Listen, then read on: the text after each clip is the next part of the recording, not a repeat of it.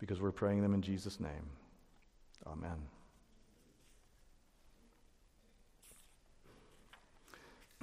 Now take your Bibles, please, and turn to the prophecy of Zechariah. Chapter 1.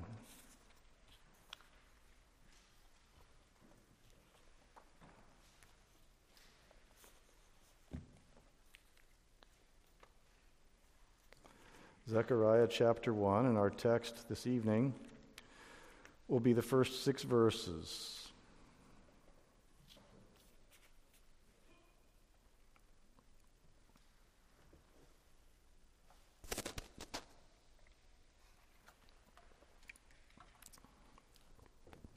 Zechariah 1, 1 through 6. Listen to this. This is the very word of God. In the 8th month, in the 2nd year of Darius, the word of the Lord came to the prophet Zechariah, the son of Berechiah, son of Iddo, saying, "The Lord was very angry with your fathers. Therefore say to them, thus declares the Lord of hosts, Return to me, says the Lord of hosts, and I will return to you, says the Lord of hosts. Do not be like your fathers, to whom the former prophets cried out, Thus says the Lord of hosts, Return from your evil ways and from your evil deeds. But they did not hear or pay attention to me, declares the Lord. Your fathers, where are they? And the prophets, do they live forever? But my words and my statutes, which I commanded my servants the prophets, did they not overtake your fathers? So they repented and said, As the Lord of hosts purposed to deal with us for our ways and deeds, so he has dealt with us." That's the reading of God's word. Let's ask his blessing upon it. Father, we pray that just as your Holy Spirit breathed out these words, that your Holy Spirit would speak to our hearts tonight as the word is proclaimed. Use it, O God, to work faith in us, to strengthen us, and to feed our souls. And we pray you'd give us hearts to listen and to heed your word. And we pray it all in Jesus' name. Amen.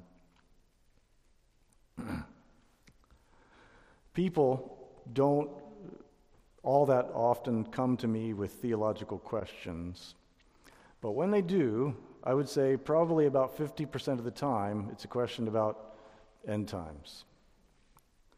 So, now that we've just finished up the book of Haggai, I thought, okay, I'll preach Revelation. But I can't, or I won't.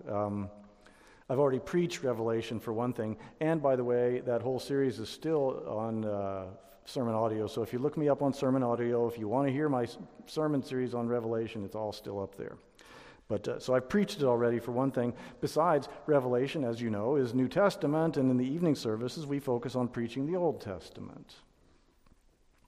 And besides, now we're just 2 books away from the end of the Old Testament. We've done all the minor prophets except these last 2. So, Zechariah it is, not Revelation. But one might argue that Zechariah is kind of like the Revelation of the Old Testament. It's the Old Testament version of John's Revelation. There are some strikingly similar visions and images, If you've read Revelation, which I'm sure you have, you know about the 4 horsemen, right? And they come, and each one is on a different colored horse.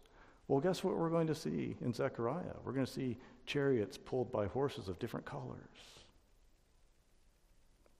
In Revelation 21, an angel comes, and he measures the holy city, the New Jerusalem that has come out of heaven, come down from heaven, from God to the earth. And in Zechariah, Jerusalem is measured as well. Zechariah sees a vision of 2 olive trees. We see that in Revelation. Same sort of thing was shown to the Apostle John. It's almost as if the message of the Holy Spirit in Zechariah and in the book of Revelation are essentially the same. Should that surprise us? I don't think so.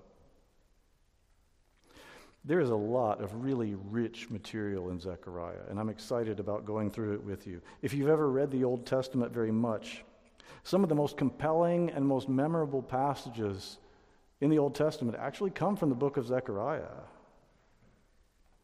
There's the powerful image in chapter 3 of Joshua the high priest, and he's standing there in filthy garments, and Satan is accusing him. And the angel of the Lord commands that he be given clean garments. What a wonderful picture. You know the classic hymn, "There is a fountain filled with blood." We sing that once in a while. Well, the material for that hymn comes out of Zechariah chapter 13, when it says, "In that day a fountain shall be opened for the house of David and for the inhabitants of Jerusalem, for sin and uncleanness." I could go on. There's a lot of great stuff we're going to get to look at together in Zechariah. And Zechariah contains numerous prophecies about Jesus Christ, very explicitly messianic in nature. The Palm Sunday message, for example, that passage we always read that talks about your king is coming to you, humble and mounted on a donkey, it comes from Zechariah. In reference to Judas and the money that he received to betray Jesus, the 30 pieces of silver, there's an allusion, or that's an allusion, or it's a fulfillment to some extent of a passage from Zechariah chapter 11. When Jesus was pierced with the spear and blood and water come out, that was a fulfillment of Zechariah chapter 12, verse 10. They will look on me on whom they have pierced, on him whom they have pierced. And that very same verse is also the source of that familiar promise that God will pour out on his people the spirit of grace and supplication.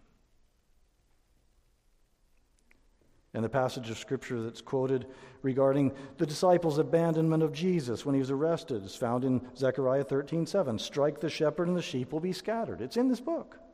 So I hope you're getting excited about going through Zechariah with me, because I'm very excited about it. The prophecy of Zechariah held many messages for the people of his day, but it also holds messages for us too, because they are messages that ultimately speak of Christ the Savior. And these introductory verses that we've just read teach us very clearly that God is faithful to his word, both in his gospel invitations and in his solemn warnings. That's the message we're going to take from this text. God is faithful to his word, both in his gospel invitations and in his solemn warnings. The first thing we're going to see is God's gracious call to repentance.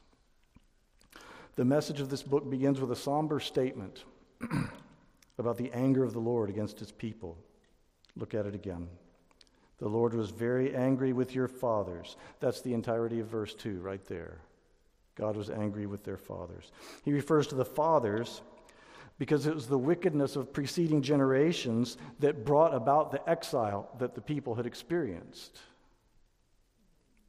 The very reason the nation of Judah had been invaded, the very reason all her cities were destroyed and Jerusalem itself fell and the temple had been destroyed is all because God's own people had turned away from him. They had sinned against him. And not only had they not walked in the ways of the Lord, and not only had they followed the abominable practices of the nations around them, they had done even more wickedly than the other nations. So yes, the Lord was very angry with them, and justifiably so. But then look at what follows in verse 3. "Therefore say to them," and if we were to press pause right there, what would you expect to come? What would you expect the Lord's message from the prophet to be? "Therefore say to them, I will visit their iniquity upon the children and the children's children. Therefore I will cast you out." But hear the grace of God. He once again extends his offer of mercy. He renews an offer of reconciliation. It's almost unbelievable.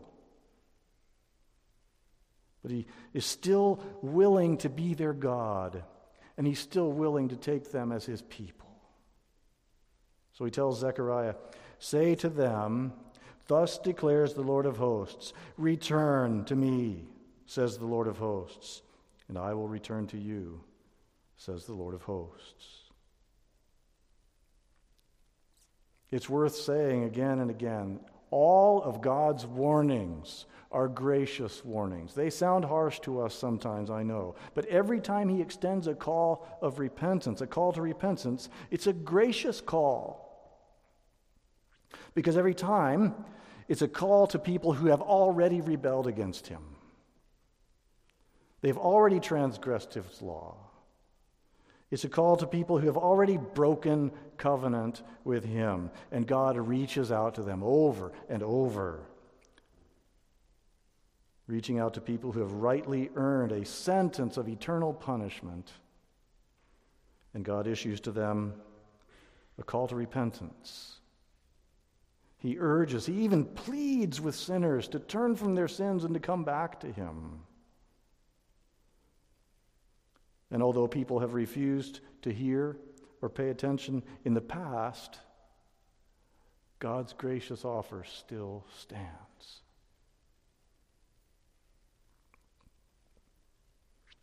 Now we should take note of who it is that's making this gracious offer. Is it some needy, dependent being who's desperately seeking worshipers? No. It's God Almighty, the maker of heaven and earth. He's called here the Lord of hosts. And as we've said before, when God's called the Lord of hosts, what that means is he is the supreme commander of all the legions of angels in heaven. He's the sovereign ruler over all the nations of the earth. And in one single verse, the very one where we find the call to repentance, he's called the Lord of hosts 3 times. So he doesn't extend the offer of reconciliation because he has any need of any person, including you. He makes this offer because he's gracious and he's merciful, he's slow to anger, and he's abounding in steadfast love, and his steadfast love endures forever.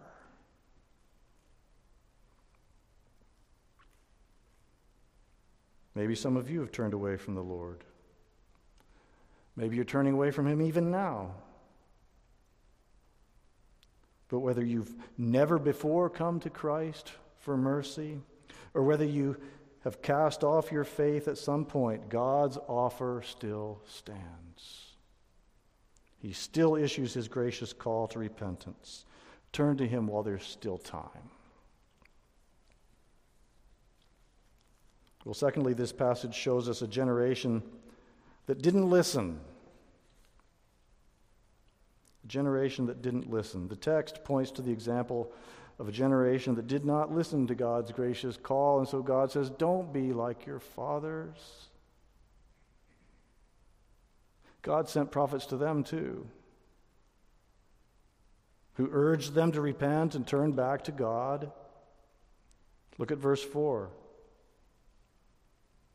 The prophets cried out to the fathers, "Thus says the Lord of hosts, return from your evil ways and from your evil deeds." Amos, Obadiah, Micah, Nahum, all the rest, they were sent as ambassadors from God to people, and their words are preserved for us in the Holy Scriptures.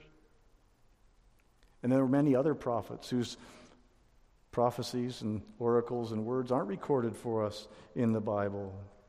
But all of the prophets implored the people to return and be reconciled to God. Did they listen? They did not. God's word says so. But they did not hear or pay attention to me, declares the Lord. And so God's word here in Zechariah follows up with questions in verse 5. And these questions are meant to instruct Zechariah's generation. First, God's Spirit asks, Your fathers, you know, the ones who wouldn't pay attention, refused to hear, your fathers, where are they? And the tragic answer is, many of them died by the sword. Others died of pestilence during the Babylonian siege. It's difficult to argue which one was worse. And then still others went into exile, and they perished in a foreign land. Everything God had told them would come upon them if they did not repent came upon them in full measure. They did not go down to the grave in peace. They did not, like Abraham, die at a good old age and full of years. Their lives were cut short by the fruit of their own disobedience. Well, there's a second question in verse 5. And the prophets, do they live forever? The force of that question becomes clearer when we get to the next verse. But in the first place, it's a rhetorical question, of course, intended to highlight the fact that just as God's messengers do not live forever, so also no one should expect God to keep offering salvation to a people who keep refusing it. These prophets proclaimed messages of salvation to God's rebellious people. They went to the people repeatedly, urging them to repent, calling them to faithfulness. But they died, the prophets. They died, and their voices were silenced. You know, as an aside, that second question might also be a subtle but convicting reminder to the people that the people themselves had put many of the prophets to death. Jesus himself lamented this when he wept over Jerusalem. You remember how he said, "Oh, Jerusalem, Jerusalem, the city that kills the prophets and stones those who are sent to it." The prophets don't live forever. And in many cases, their lives were brought to an end by the malice of those who would not hear or pay attention. Prophets die, but the word of the Lord stands forever. And this is really the most important point of Zechariah's question about the prophets. Look at verse 6 with me. Verse 6 says, "But my words and my statutes, which I commanded my servants the prophets, did they not overtake your fathers?" The prophets died, but the efficacy of their message never lost a bit of its potency. The grass withers, the flower fades, but the word of our God abides forever, stands forever. God's word and his statutes overtook the fathers. And there's a very solemn matter of application for us to make here at this point. God's word overtakes everyone. God's word overtakes everyone in every generation. People can, and they do, suppress the truth. They reject the gospel. They hear God's word, but they don't believe it. They say there's no hell. They say there won't be a final judgment. They think they're good people and that God loves them just as they are. They say the Bible isn't true. They say it's full of superstitions and fairy tales. But God's word will overtake them. In the end, everyone who rejects God's word will come to everlasting ruin. And the truth of God's word will be eternally vindicated in the sight of the righteous and the wicked. Everyone who rejects God's word will be overtaken by God's word. So this example of a generation that didn't listen was put forth not only for the people of Zechariah's day. The scriptures were written for our instruction, yours and mine. And this example is held up for you too. It's impressed upon your heart as an example not to follow.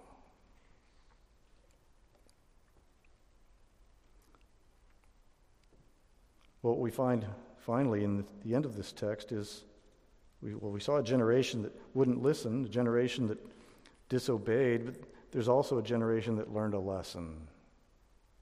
Praise God.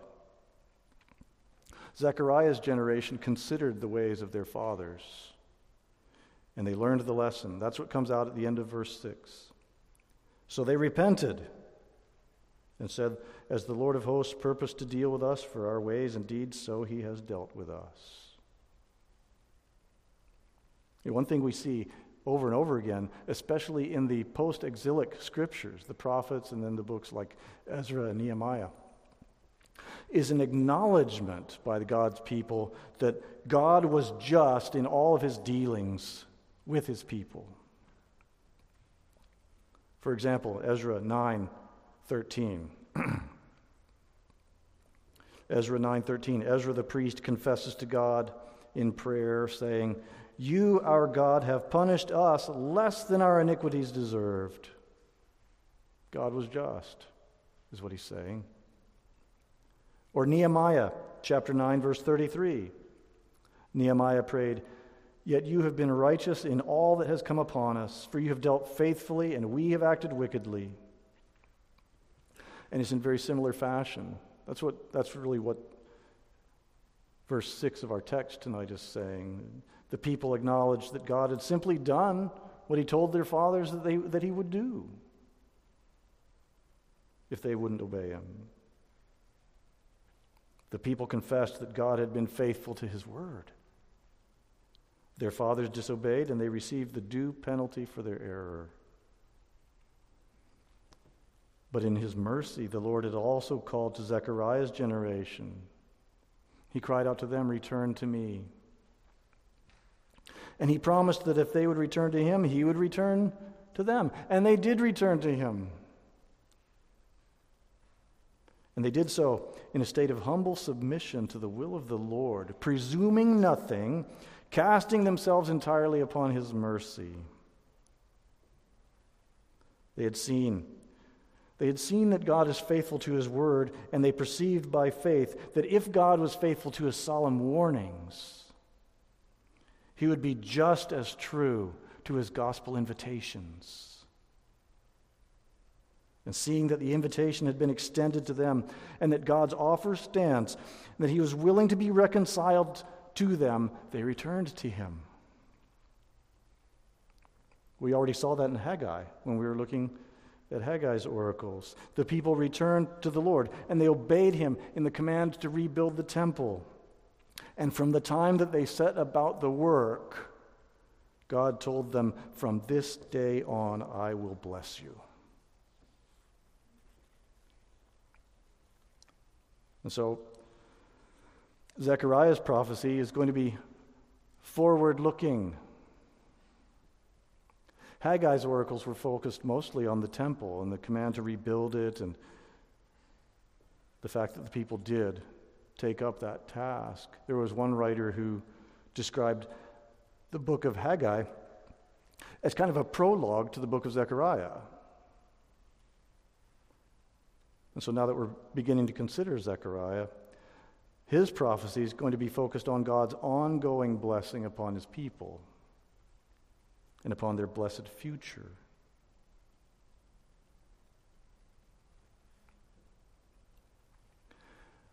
If we were to speak of the golden age of the people of Israel, what period in their history comes to mind? I doubt that when we think of golden age of Israel, very many people immediately think of the post-exilic period. Didn't look very golden to the eyes of the flesh, did it? Israel had no king. They had no army. They had no wealth.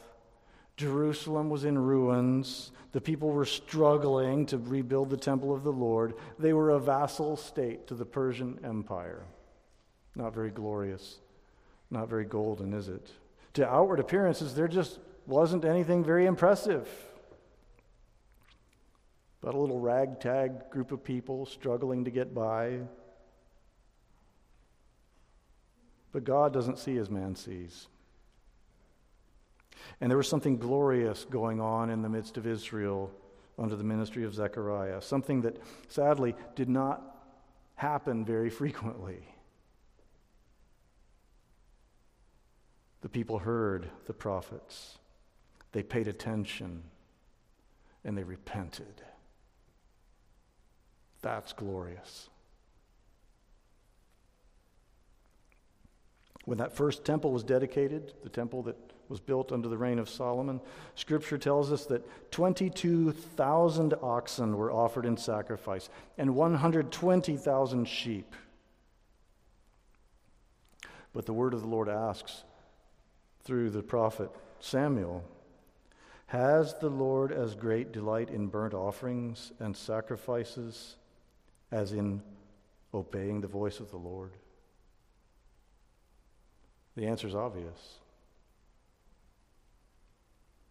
And so as we wrap up our consideration of this passage of God's Word, allow me to close with a few points of application. Number one, it is infinitely gracious for God to offer the gospel to sinful people. The wages of sin is death, period. God doesn't owe anyone an opportunity to repent, let alone multiple opportunities. And yet he gives them. Praise be to God. It is infinitely gracious of God to offer the gospel to sinners. Number two, history shows that it is self-destructive folly to reject God's word. The flood teaches us this. We're told in the New Testament that Noah was a preacher of righteousness. And although it doesn't come out clearly in the Old Testament account, it would seem that while Noah and his sons were about that process of building the ark, he was also preaching to the people, and no one listened, and the flood came. And it illustrates that it is self-destructive folly to reject God's word. The destruction of Sodom and Gomorrah teaches us the same. Lot warned his sons-in-law, and they thought he was just kidding around, and they wouldn't come out of the city. They wouldn't listen, and they perished in the fire. The whole history of the people of Israel shows us this lesson. It's self-destructive folly to reject God's word. Are you still rejecting the gospel? Are you still putting God off, testing his patience, thinking, I'll get one more chance, or I'll repent later? You don't know if there will be a later. God doesn't owe you another opportunity, and you don't know when his patience will end. So the third point of application is simply this: do not delay to heed the word of God. Don't wait. Judgment is coming. Your appointment to stand before the seat of judgment could come at any time. You don't know when it is. It's on God's calendar, but he won't allow you to put it on yours. Jesus Christ could return at any time, or your appointment to go to him could come at any time. Don't delay to heed the word of God. And then finally, just in case you need confirmation, just in case you're looking for proof that God will punish sins, all you have to do is look at the cross. Look at the cross and see that God hates sin so much that when the sins of his elect were heaped on his beloved Son, with whom he was well pleased, he put his Son to a cursed death on the cross. That's how God feels about sin. So don't think he won't punish sin. Be sure that he will. God's solemn warning is that the soul who sins will die. But his gospel invitation is to return to him, to flee to him for refuge, to put your faith in the Lamb of God, wounded for sinners, offered up as a sacrifice to cancel guilt. And in the words of the closing hymn we're about to sing, brothers and sisters, hear this gospel message. None shall ever be confounded who on him their hope have built. Let's pray. Father in heaven, we thank you for the gracious message of the gospel. We thank you that your word is true and you are always faithful to your word. You're faithful to your solemn warnings, but you're also faithful to all of your gospel invitations. And for that we thank you. Lord, give us ears to hear, give us hearts to heed. We pray this in Jesus' name. Amen.